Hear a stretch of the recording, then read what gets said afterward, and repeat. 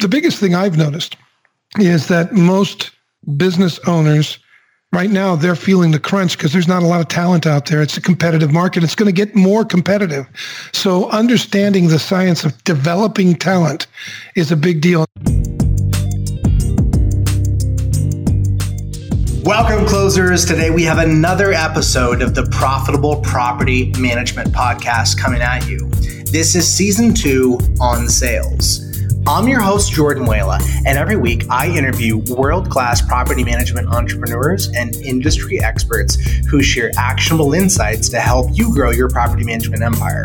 Whether you manage 100 units or 1,000, this broadcast is designed to help you see the big picture and give you the tools and tactics that you need to get to the next level.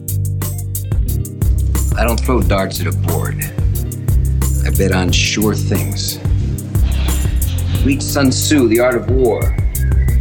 Every battle is won before it's ever fought. Think about it.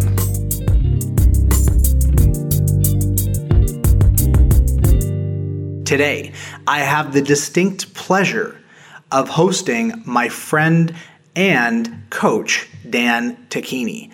Dan has been a business coach for many, many years. He's been an executive trainer and coach for over 35 years, if I got that right. And he's worked with all kinds of sales leaders, sales managers, salespeople, boots on the ground. Today, we're going to go through the process of exploring Dan's insight on how to drive an effective sales organization. Dan, thanks for coming on the show. Thanks for having me, Jordan. I appreciate it. Now I hope I don't let anybody down after that great introduction. I'm gonna record that, give that to my wife.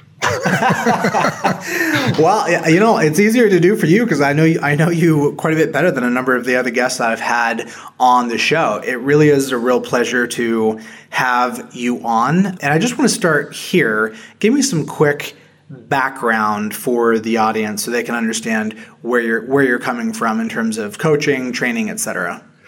I grew up in an entrepreneurial family. My father's the first generation Italian over here, but my grandfather opened the first talking motion picture theater north of San Francisco with barely more than a high school education, and my father has taken that and made it one of the top movie theater circuits in the country.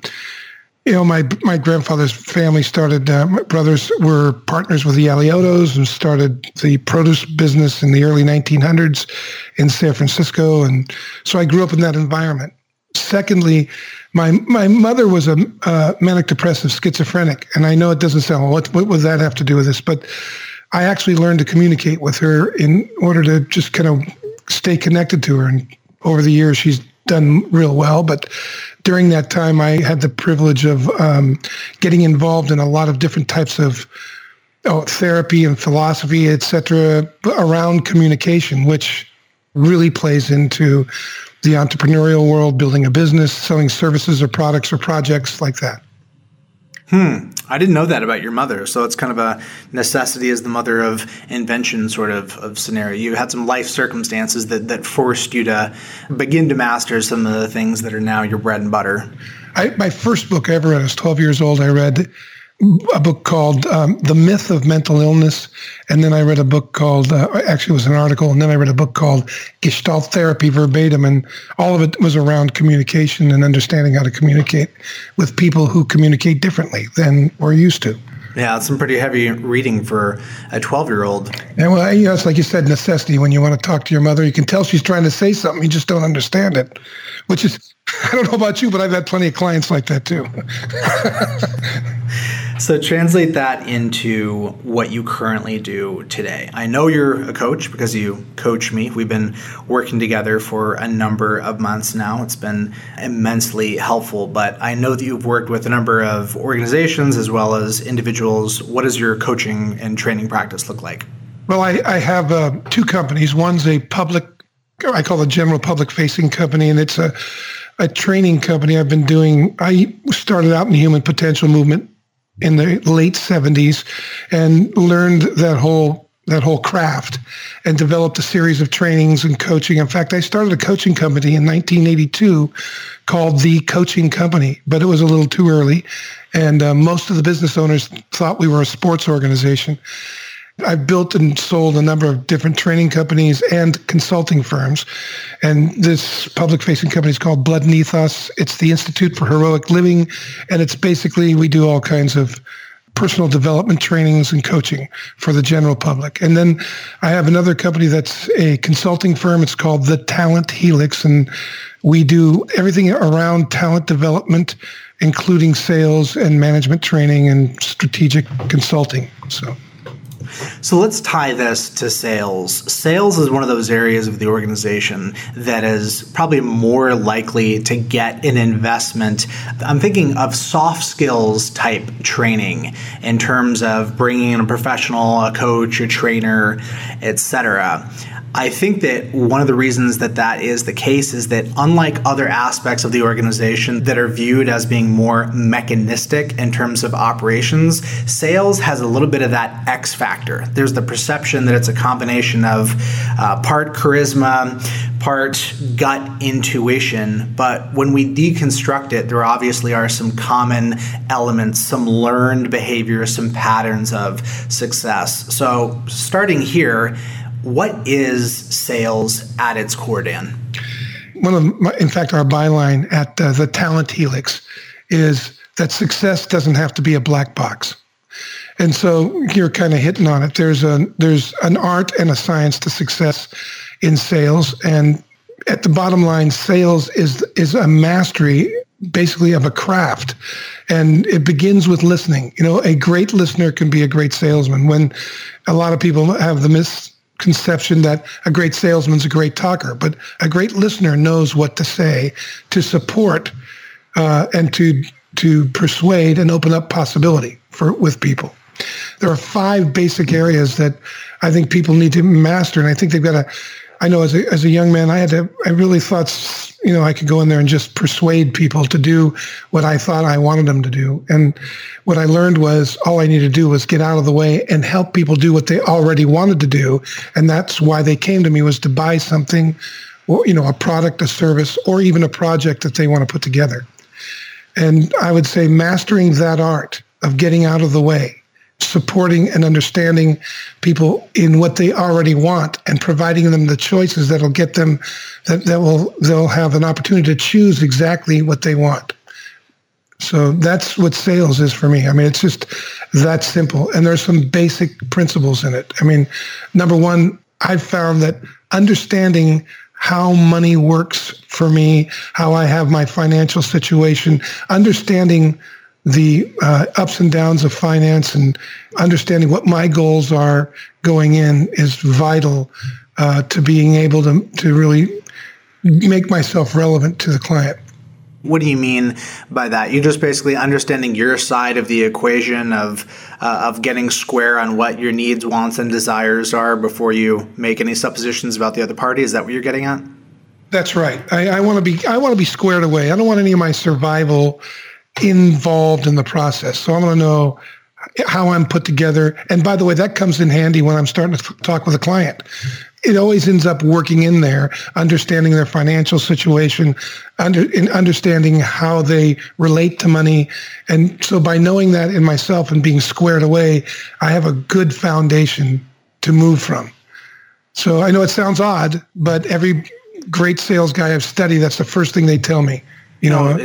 It totally makes sense. There's enough going on the other side of the table. Why complicate it with your own baggage and issues as opposed to having clarity on your end, the thing that you have more control over? Both personally and corporately. I mean, I want to be squared away on both sides. I don't want my agenda or the company's agenda to, foul the water. That's basically what I'm after. Sure. What are some other kind of pillar concepts for you? You mentioned that was one. Another one is, follow-up. I think the money is in the follow-up. How often, how you follow up, the ways that you follow up. It takes 5 to 7 contacts before somebody generally buys anything.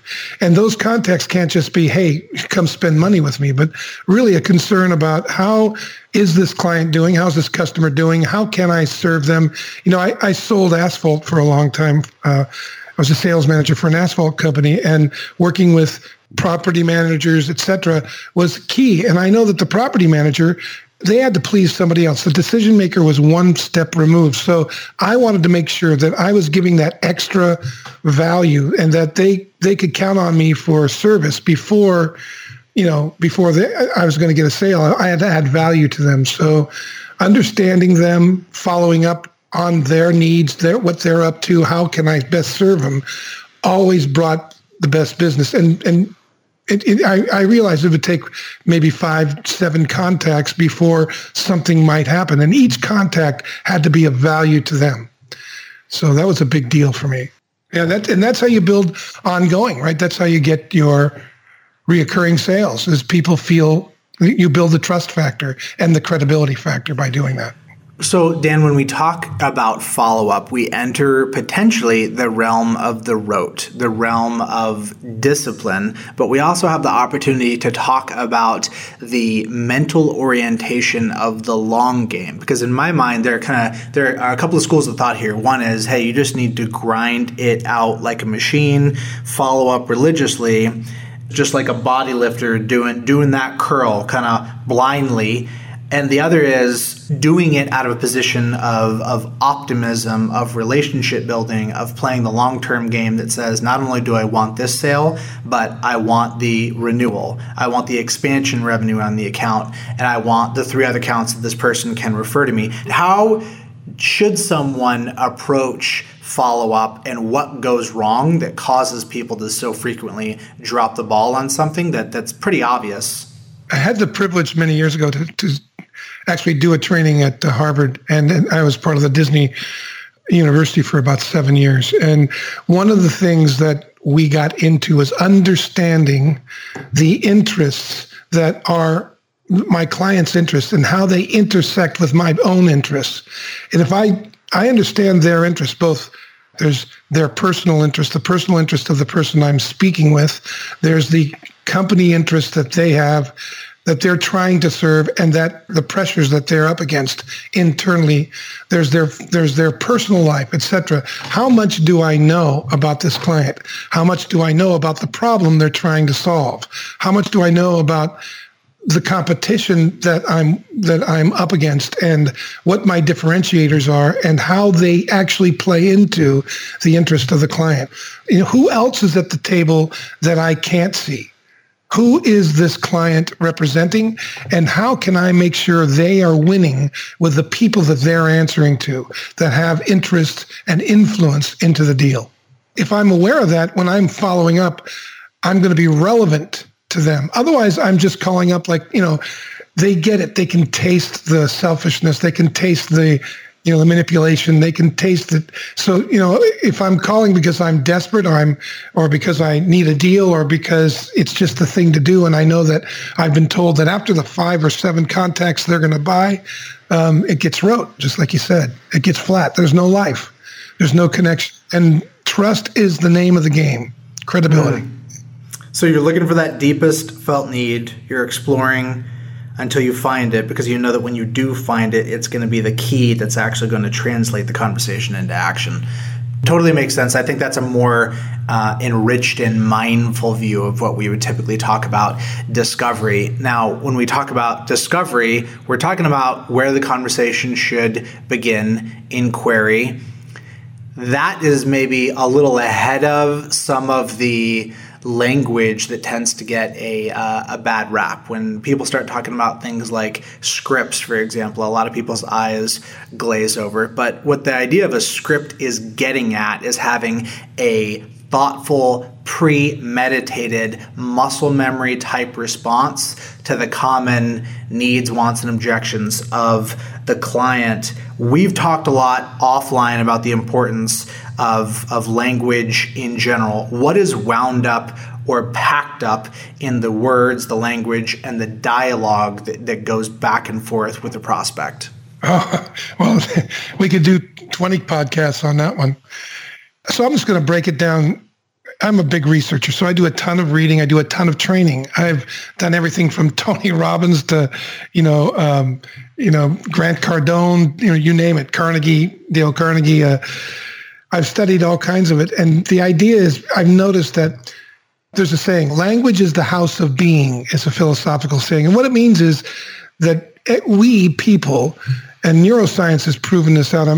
Recently, there's been just a ton of great literature around neuroscientific studies about the human brain and how it responds. And there are three basic principles that have been discovered or illuminated and can be utilized in a very powerful way. One is people always act congruently with the way the world actually occurs to them. So, if I think you're here to help me, if I really believe you're here to help me, whether you are or not, I'm going to act congruently with that. And on the other side is true too. If I think you're here to hurt me, even though you're here to help me, I'm still going to act congruent with the concern that I have in my body that you're here to hurt me. And so what tends to happen is we don't pay attention to our language, because the second principle is the way the world occurs for people actually happens in language. Most people don't stop to think about the impact, the neurological impact that language has both on you personally and on the person you're talking to.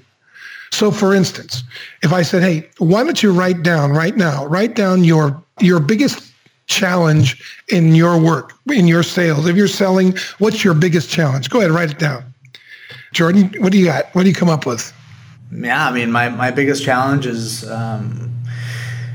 leading myself and managing my own mental game on a day-to-day basis. Okay. So now if you noticed how you said that, you stated it, leading myself and managing myself on a day-to-day basis in the work that you're doing, right? Managing, right? Staying motivated. So when you state it as a statement, what your brain does is go around gathering the information that it needs to literally be right about that statement. That's a neuro fact. Now, if you stated it like this, and I discovered this because my son is a savant. He's an unbelievable engineer, and he's about ready to blow some minds on the internet. But I noticed when I work with him, he's got 4 degrees from Berkeley, all in science, and he exhausted the math there, and he's a real interesting cat. But one of the things I like people, and I watch what they do and what makes them good. And I noticed. I ask him, well, what are you doing? I'm solving this problem. Well, what's the problem? Well, I'm trying to figure out how I can blah, blah, blah, blah. Or what is it going to take for this to open up or that? When you start to frame your challenges as questions, you see the problem differently. That little shift, I've had people come back and say, well, that's amazing. So if you sat down and you write down your biggest challenge and you do it detailed, and then you frame it as a question and you live in it, then it opens up and you kind of look out from that question. It opens up other possibilities. And if you really want to have fun, take that same challenge, sit down with 3 people that you work with, make a game out of it. I call it question storming, like brainstorming. And you just come up with 50 questions about the problem. Nobody gets to answer any of the questions. Nobody gets to tee it up. You only get to ask one question at a time. You don't get to ask another question until that question's been written down and people are thinking about it. And what will happen is the questions will get more and more vital. Once you have 50, pick the top 5 and answer those and see what happens. So I'm digging this, Dan. When we started doing our coaching work together, it was largely predicated upon our first interaction in which I tested you. And I tested you by bringing you a large, crusty, intractable problem. And in the course of whatever the call was, 45 minutes, by the end of the call, I was able to realize that not only did the problem not exist, but to the extent that it did exist, I was the one creating it as opposed to the folks that I was blaming it on. And that was both freeing, but also It was a little scary just to realize that I had that much anxiety about a problem that didn't exist, and it was largely a matter of my perspective, my orientation, and the level of certainty that I had, the commitment to being right about the problem as opposed to, as you said, exploring the possibilities. But let's get practical because we're talking about sales, Dan. That's what we're talking about. So if somebody is in a sales role, they're executing the sales plan, they're picking up the phone, and they're coming from a place of this isn't working, people aren't buying, the product is wrong, they're frustrated, or from the manager's perspective of the salesperson's not working, the salesperson's broken, I need to fire them.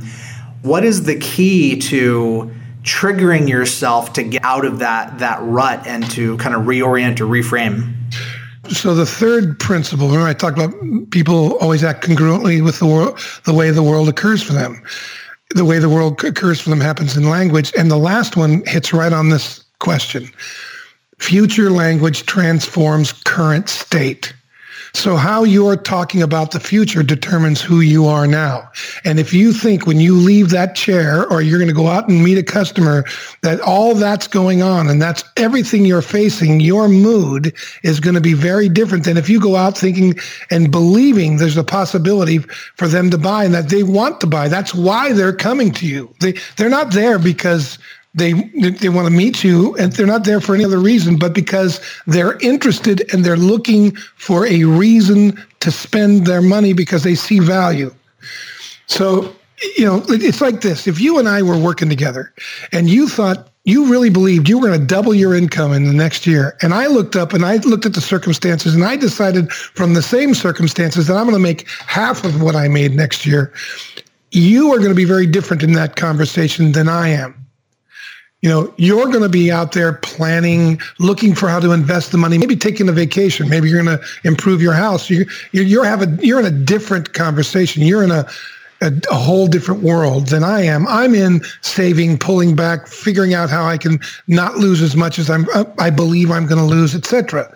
We're going to have a very different presence. And that happens in the sales realm all the time. That's why it's valuable to have a team and to accept and open up and continue to verbalize what's going on in a way that you can reinvent that language. So when you leave to go be with a client, your expectation isn't going to be to confirm how bad things are, but to explore and act on what's possible because that person's there and that's what drove them there was the possibility.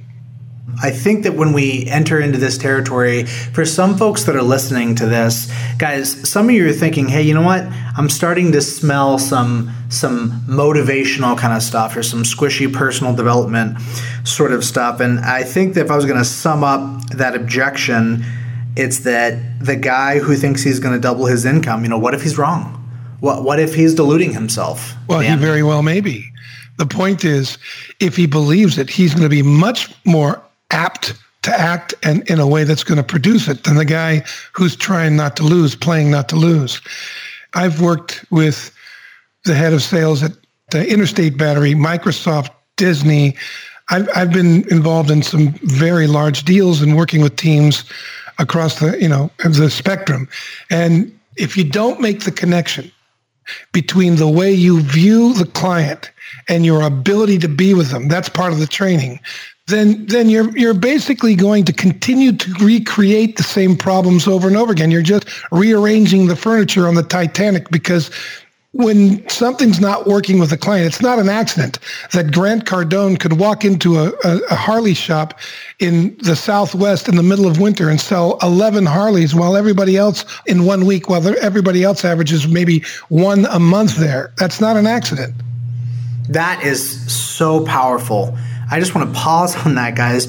If you have persistent problems that follow you around, is it more likely that you're continuing to run into new people that are the source of it? Or is it more likely that that's something that's being carried from within? If you're failing in your ongoing interactions with prospects, if there's one objection you can never overcome, if you've had a series of BDM, business development management hires that haven't worked out or that have underperformed or that have started off well but slowly ended poorly.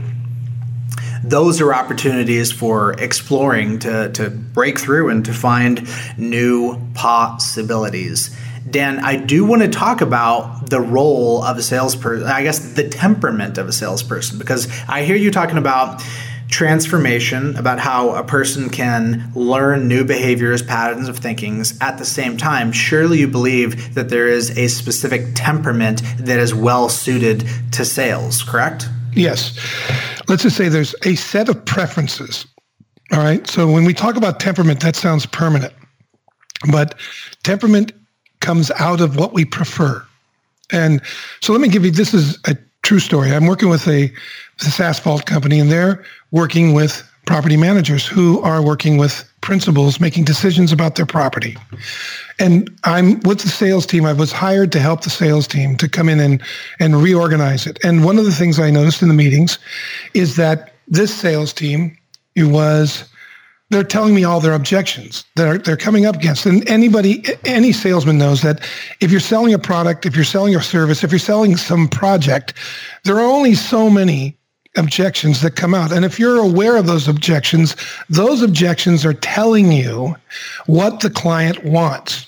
And one of the objections these gentlemen had, and women, that were selling their asphalt services to property managers was, I'm working with somebody who doesn't really understand the nuances of asphalt selling, and they constantly get their bids screwed up. They're not apples to apples, oranges to apples, and they're taking the one that's always the cheapest, but they're not getting the best service, and over the long run, it's going to be more and blah, blah, blah. And my point to them was, okay, good. So let's really look at what the breakdown is. Let's get, because they're stating how it is. Well, this is impossible. You don't know what it's like to sell somebody that is got to sell it for you to the principal. And I said, well, so what? Maybe I see something you don't.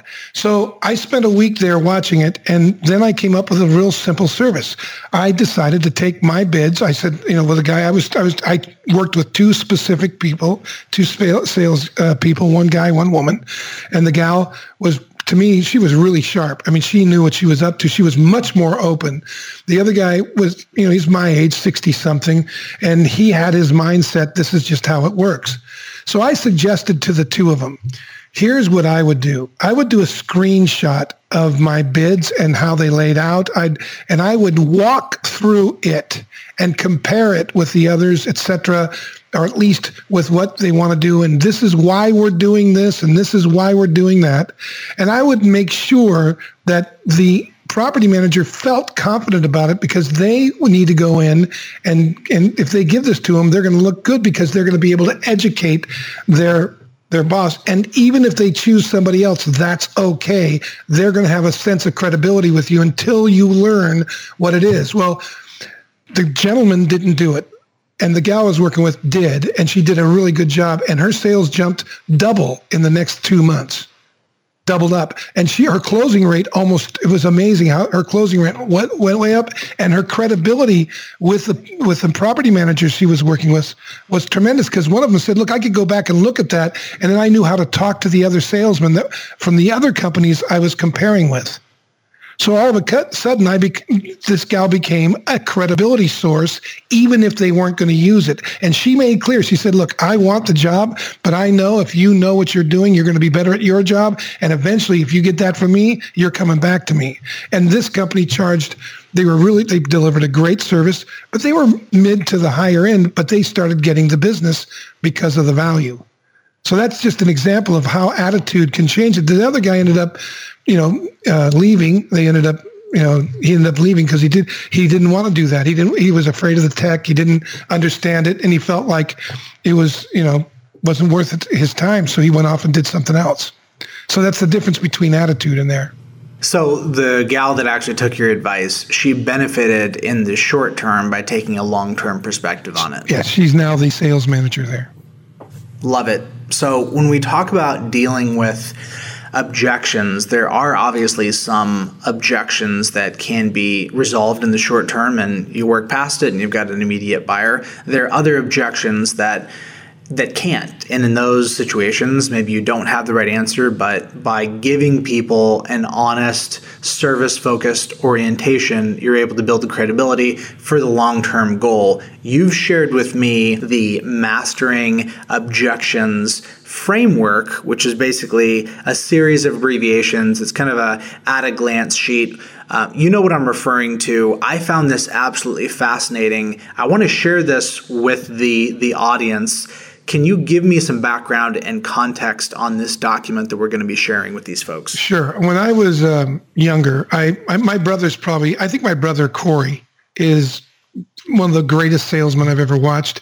He worked with Grant Cardone as kind of a partner in the early years when he and Grant were involved in transforming the car sales business from a high pressure manipulative process to a consultative sell and giving people all the information and letting them make the choices going down the road. I can go into how it works, but this was part of it.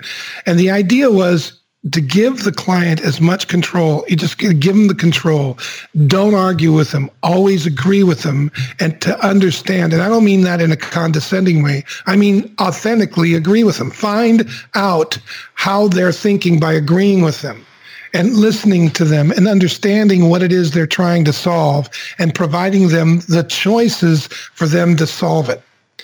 And these, what we call gambits, are ways to get around many of the objections. So when somebody says to you, you know what, I'm not buying today, I say, no problem. And then I say, I understand. And so allow me to help you do whatever you need. What is it that you'd like to do? Right? That's a simple question, right? So now, what have I done? I'm not arguing with him. I'm not trying to get him to buy. I just want to understand why he's there and how I can serve that purpose. You're facilitating the exploration of the context. That's right. I want him to know I'm fine that he doesn't buy. I'm fine that wherever he's at, I'm okay with it. In fact, that's the best place to start. Let's get going. It would say, I'm not buying. Well, I wouldn't expect you to. That's good news. Anything to get beyond and I was selling cars when I started doing this, so it's a different deal. I've sold cars. I've sold insurance. I've traded ships. I've sold tax shelter and cash flow investments. I've sold businesses. I've had the privilege of doing, and these things work all the time, especially when somebody's spun up. What I want to do is, it's a gambit so that they don't have to be stuck in that place. They know I'm not trying to move them. I'm just there to understand. Spun up was put lightly. When you think about when somebody comes onto the lot, they're ready to do war. They're perked up. They're ready to have that salesperson pounce on them, and there's so much kind of pent-up energy. This is almost just like a release valve just to bring things down to parity to actually have a conversation. And then now you want to talk about attitude. When you go in and somebody comes on the lot like that, if you take it personal, you're gone. You're going to be cannon fodder. But if it's a game, if you understand that that's what they're going to do, game meaning that they're coming on that way because of the way the industry is. So now I'm going to relax into that. I'm going to be okay with that. I'm not going to take it personal. It's okay. They can say whatever they want to me. I know my job. I know they're there to buy, or they wouldn't have walked on the lot. So why don't I just relax and figure out, understand how that's going to look? No problem, right? And so these gambits can be used. There's 9 of them. And they can be used in multiple different ways. But the idea is to get connected and get over there shoulder to shoulder, facing the same horizon, not face to face, trying to get into a polarized situation, but shoulder to shoulder. What is this person wanting to do? How can I support them to do it? And they get that I'm here for that. And that's why you want to have yourself squared away, that you're not in survival when you're doing this. You're there authentically working with this person. I'm telling you, man, the results of being able to master these gambits will get you into the client in a way that will help you hear what they have to say. And I could tell you, I know property management. I've had a lot of experience with it, and it can get pretty doggone heated. And so I want to make sure I'm able to understand what the upset is and what's the problem that needs to be solved. And can I help them do that? And if I can't, can I help them find who can? Sure. You're reminding me, of course, that all of life is sales. Having an angry tenant in your office, that's sales, right? You're trying to persuade this person to de-escalate the conversation and to resolve it amicably. When I look at these gambits, what I like about this is it's not a script. And what's the number one problem with the script is that it feels robotic to be repeating these long phrases, paragraphs, etc. Whereas this is more of a micro redirection. And what you guys aren't seeing as you're listening to this, but you'll see when you download it on the podcast episode, is that there is also body language that goes with each one of these gambits. Dan, if I'm kind of intuiting this, it almost feels like there's a muscle memory element where you're conditioning yourself to set yourself back on track and not be thrown off by whatever response you get. It's as much for me as I've got to remember that my job is to serve this person, and the first part of serving them is getting over there on their side.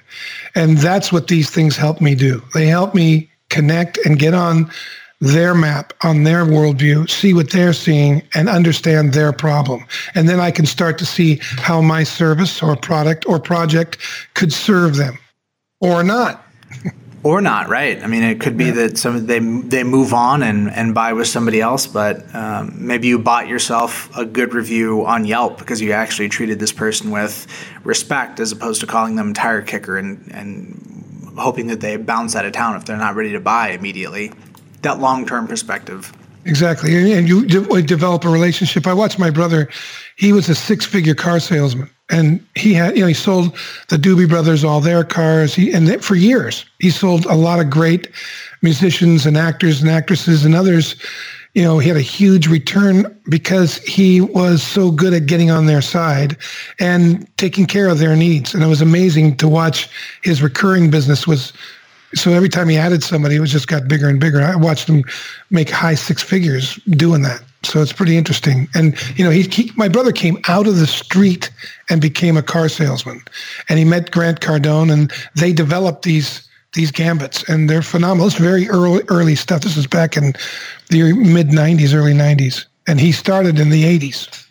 So these guys are obviously training themselves, but most salespeople are not going to train themselves, and obviously it's not ideal to expect a salesperson to train themselves. That onboarding process, that first 30, 60, 90 days, what can an owner, what can an entrepreneur do to tee up a salesperson for success during that onboarding phase? That's about a 3-phase question. I mean, first, you've got to be really clear about what you want in the position and what kinds of skills make the person eligible for that position. And those basic KPIs, right? These are key performance indicators that are vital or essential to the position. And most people don't take the time to really understand what those key performance indicators are. And then the next step is, what kinds of personal behavioral preferences does a person need to be engaged in or prefer? Like what kinds of behaviors do this person prefer? Do they match these key performance indicators? Because science has shown that people do what they prefer to do, right? And there's a thing called the enjoyment performance theory out there, and people do what they enjoy 7 times more than what they don't enjoy. So you can be very competent at something, but if you don't enjoy doing it, you're not going to want to go to it very much.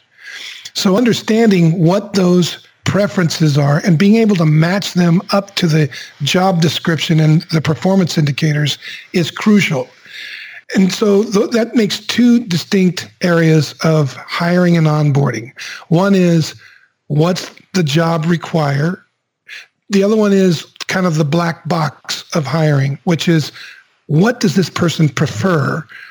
The person that's successful. And by the way, there's research out there I have over 6,500 different job descriptions, and the research behind it is millions. We have a company that did millions of surveys and assessments in the workplace to understand. And what they did is they benchmarked the top, middle, and low performers of each position, and they found a correlation between what they prefer to do and their performance.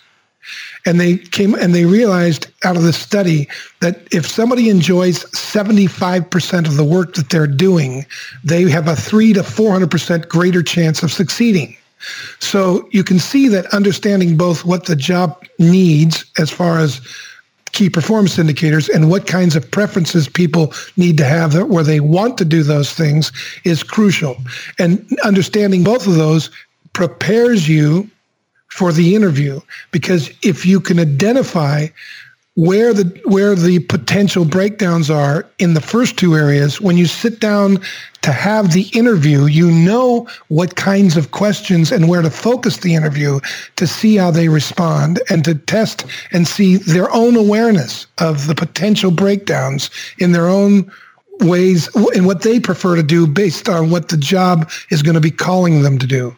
And so that's finding their suitability. So once you know that they're eligible, they have the skills, are they suitable? Do they have the preferences? Are they suitable for the job?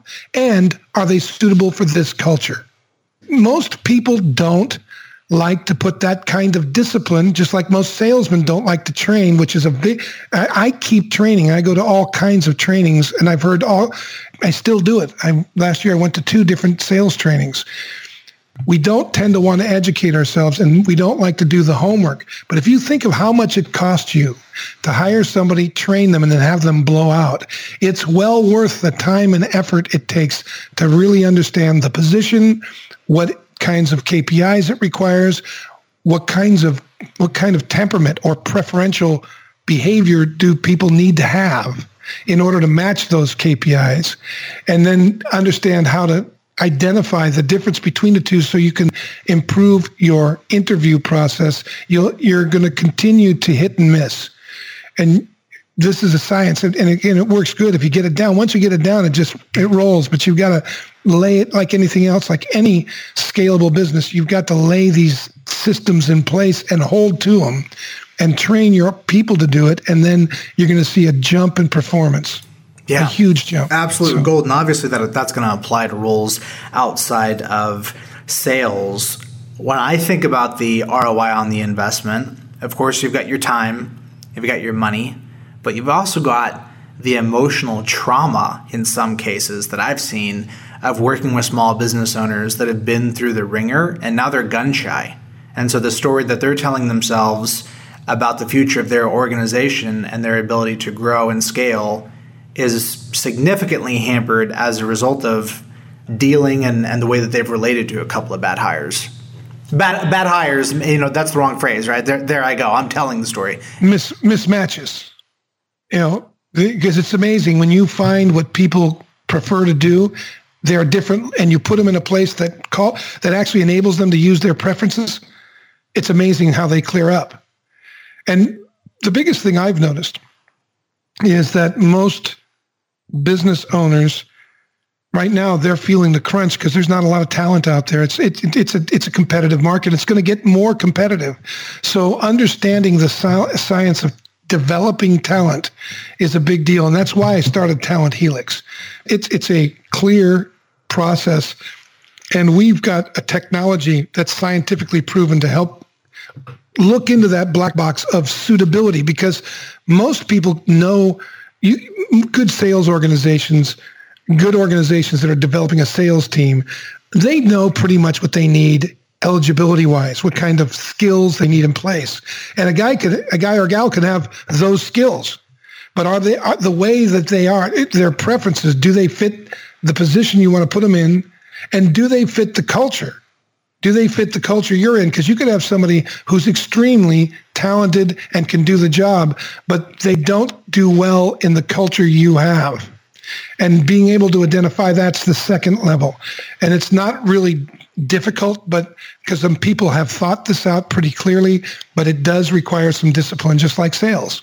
You got to get those things in. So how far can we realigned, though, Dan? Preference one way, preference another. At the end of the day, sales needs to generate revenue. If somebody doesn't have what it takes, you want to know that as soon as possible. As soon as possible. And if they do, and they need some training, one of the things about retaining and engaging people is understanding what they most want and being able to work that into the training process. So let's say I want high pay. But I don't want to be developed. Well, I know that that's a conversation I got to have with this person, and I'm not highly motivated. If somebody wants to be paid well and they're not highly motivated, then I'm going to need to have a conversation with them about the process that it's going to take to get them from where they're at to where they're going, so they can understand what it's going to take, so they don't come in with a misconception that they're just going to start up and instantly make the big dollars just by showing up at the office every day. I mean, that's an extreme example, but if you're able to identify the key preferences or interests, if you will, in this case, that this person has in working, and you can align them with the job and the culture, you're going to have somebody who's not only retained, but they're going to be deeply engaged in the work. And so that's not a difficult process, but it does take some thinking, and it requires a simple practice of understanding how to sift those things out. So those are things that most people, I've found, that's why we've started Talent Helix, is because most owners don't have the time to think about that. I mean, you think about running a business, there's a lot to be educated about. So, what I'm looking to do is take on an aspect that most business owners just haven't thought about, didn't think they had the time to think about it, didn't maybe even think about its impact. But if I can come in and show them results and help them do that, that's what we do. And we help them break this process down so that they hit at a much higher level of success when they hire somebody. They're clear about how to retain them and engage them and develop them. And we help them understand how to create a succession plan within the organization so people can move up and out as is appropriate. You mentioned up and out. Let's talk about the out. What advice would you have, or how would you approach the process of letting someone go in a way that serves them as well as the organization, as opposed to either having a big blow up or giving them the boot, having hurt feelings, etc.? How would you approach that process of pushing somebody out of the organization when it turns out that it is time? I mean, the biggest breakdown I've found in developing talent, which includes exiting, is communication and the clarity of communication about what's expected, performance-wise, attitudinally as well, and being able to discern between a competency breakdown and an attitudinal breakdown, and tracking it and communicating, enforcing those things on a regular basis, so that the person that you're developing understands where they are in their development, what it's going to take to get to where they need to go, and by when, what kinds of results do they need to produce, and the ongoing conversations that are in there, so that if it's time to exit somebody, or when it's time to exit them, they're clear about what the exit. They're either ready to choose it themselves, they understand why it's being done, because it's been documented, they've been coached, and they're as frustrated as you are. And most of the time, it's letting somebody go is not only good for the team, it's probably good for them. But if you haven't had those discussions, they get convoluted in all kinds of drama. And this reduces it. It doesn't completely eliminate it by any means, but it certainly reduces it dramatically, which improves both, the culture and the reputation of the organization as people leave. Okay, so if you're having blow-ups, if you're having dramatic employee exits, that's probably an indicator that there's something wrong going on well in advance of that person's departure. Because what I hear you saying is, if that person is habitually underperforming, and that underperformance is habitually being reviewed and communicated in light of the expectations that you've already set, and you're providing training, and you're providing a track for them that they have helped create with you. They've got to understand that they're not doing the job first, right? You got to And if you haven't set up clear KPIs and you haven't and a job description, and they don't have to be microscopic KPIs, but just general, then that person can break down what they're going to do and by when. Then if you don't have those in place, nobody knows when the job's not being done except for that the numbers aren't there. And you don't know how to get to those numbers because you haven't chunked it down. Guys, before I move on, I do want to mention our show's sponsor, the PM Grow Summit, which by now, if you've been listening to this podcast for any period of time, you've heard me mention multiple times. It is the event for property management entrepreneurs, folks that are growth-minded, that are serious about taking their company to the next level. We're bringing in an amazing lineup of keynotes. There's going to be some great networking with folks that are really committed to bettering themselves and remaining a student of the game. Dan, I know that you have hosted a number of events and trainings, and you've worked with students that have invested a lot of time and money in those events. In your mind, in a best case scenario, what does a student take away from a well-run event that makes it worth the investment? Well, for me, I would take away, like if I go to an event, I want to take away something that I can put to work in myself for my business and I can see results out of it. So one of the things I do is I go to a number of events a year. I read a lot of books, and I read and go to events in multiple different industries because I never know when I'm going to hear something or see something from an unrelated field that's going to be an impact in my field. And so I'm looking for that. What can I put to work that's going to help me be more effective at what I'm up to? And that could come from a property management convention. It could come from a sales convention in tech hardware. It could come from any other different idea source. So I like to network for ideas, not necessarily for resource. Because resource networking it's like, it gets really tight fast because everybody's trying to get the resource.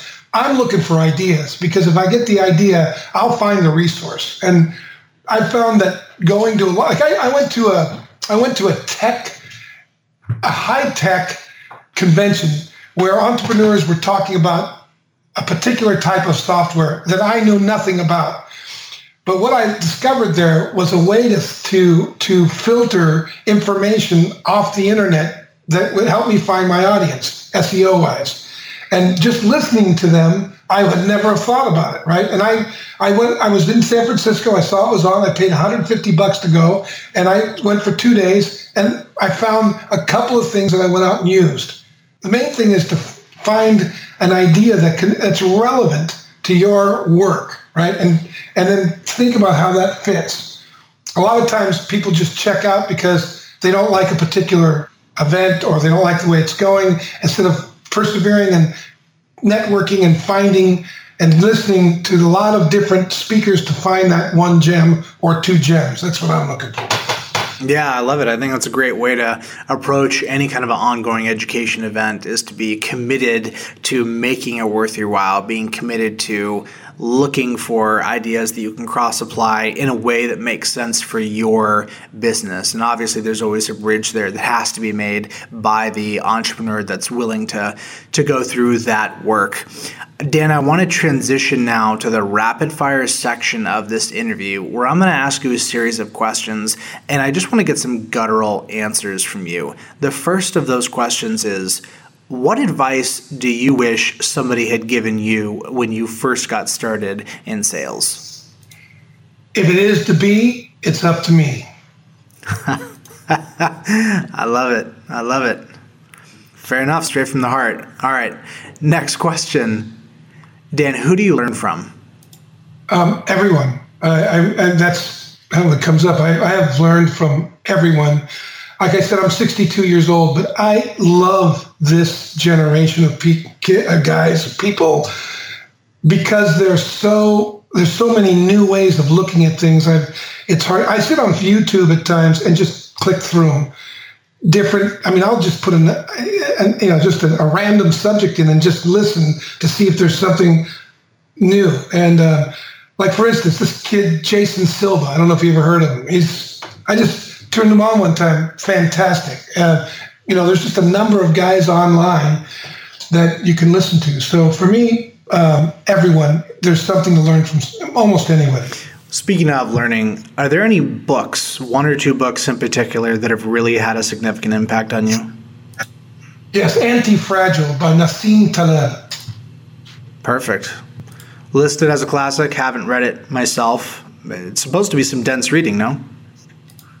Not bad. He explains himself well, but really relevant when it comes to being agile in a very quickly changing marketplace and staying anti-fragile. We tend to make choices that make us brittle or fragile to the changes that are inevitable in the culture and in the world. And so ways to relate like that. He's very clear. He's an engineer. He does a good job. All right, guys, check it out. Next question. Dan, what's the hardest part about keeping the student mindset over time? Well, the arrogance of success. Doesn't take much to throw you off, huh? No. I bought the T-shirt a few times. I listened to your last podcast and you were talking about the process of continual reawakening. That really meant a lot to me. It's easy to create this standard of getting woke, of waking up, of having this revelation and expecting that it's going to stay with you at all times, when in reality, it's like this yo-yo thing, and that doesn't necessarily have to be a guilt trip as long as you're making progress and it's all a part of the journey. Yeah, well, my dad's 84 years old. I was talking to him the other night, and he's vital as all get out. He's running a multi-million-dollar company, and he loves it. Every day gets out of bed. And I asked him, I said, how do you stay so alive? He said, because I keep reminding myself that life is eternal and I'm temporal. So if things are eternal and I'm temporal, there's a lot still to learn. Right? I love it. So, that's some wisdom right there. Last question of the day, and I am eager to ask this one to you. Dan, in your opinion, are entrepreneurs born or bred? I believe they're bred. All right, we'll leave it at that. We will leave it at that. Everybody's got a different take. Dan, if folks want to listen and learn more about what you're up to, about what you have going on with the Talent Helix, maybe check out your podcast, your newsletter, which I highly recommend. I can't believe that you give that stuff away for free. What's the best way for them to look you up and get connected?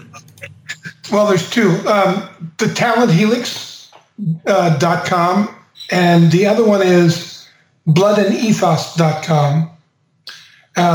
Both of them. Blood and Ethos is a little more developed because I started working on that earlier. Talent Helix is the same technology framed in business. Both of them, my main newsletter now is coming off of Blood and Ethos, but we're just about ready to get started on the Talent Helix. So go to both, check them out. Dan, it's been an absolute pleasure to have you on the show today. I think our audience had a lot of takeaways. This is certainly an episode I know I'll be re-listening to. Thanks again. Let's stay in touch. Thank you.